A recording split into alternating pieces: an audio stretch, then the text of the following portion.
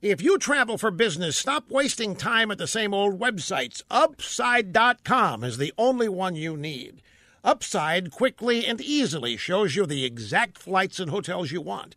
You can buy them separately or bundle them together or even add a ride. And by bundling 2 or more selections, you save more and you get a bigger gift card to sites like Amazon and places like Home Depot every time you buy a business travel package. Plus, you keep all your airline miles, too.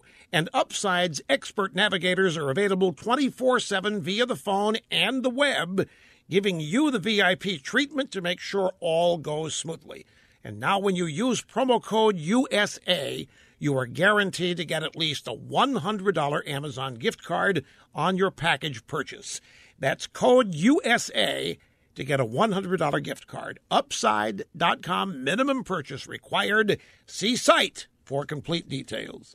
The annual Nut Roots Convention took place in Atlanta over the weekend. Left-wing activists from all over the fruited plain were entertained by some of their brightest stars, like the DNC's Vice Chairman Keith Ellison. He told the cheering crowd that North Korea's dictator, Kim Jong-un, is a more responsible leader than Trump. Ellison tried to walk that back. He told the Washington Post he shouldn't have said it. He meant to say it, and he stood by it later. He didn't try to walk back his comment to the Nut Roots that Republicans are the party of racism. He said the Democrats are the heroes of minorities since they passed the Civil Rights and Voting Rights Acts. He did not mention that it was Republican votes that passed that legislation because the Democrats filibustered it. But the star of the Nut Roots show was Pocahontas, Senator Elizabeth Warren.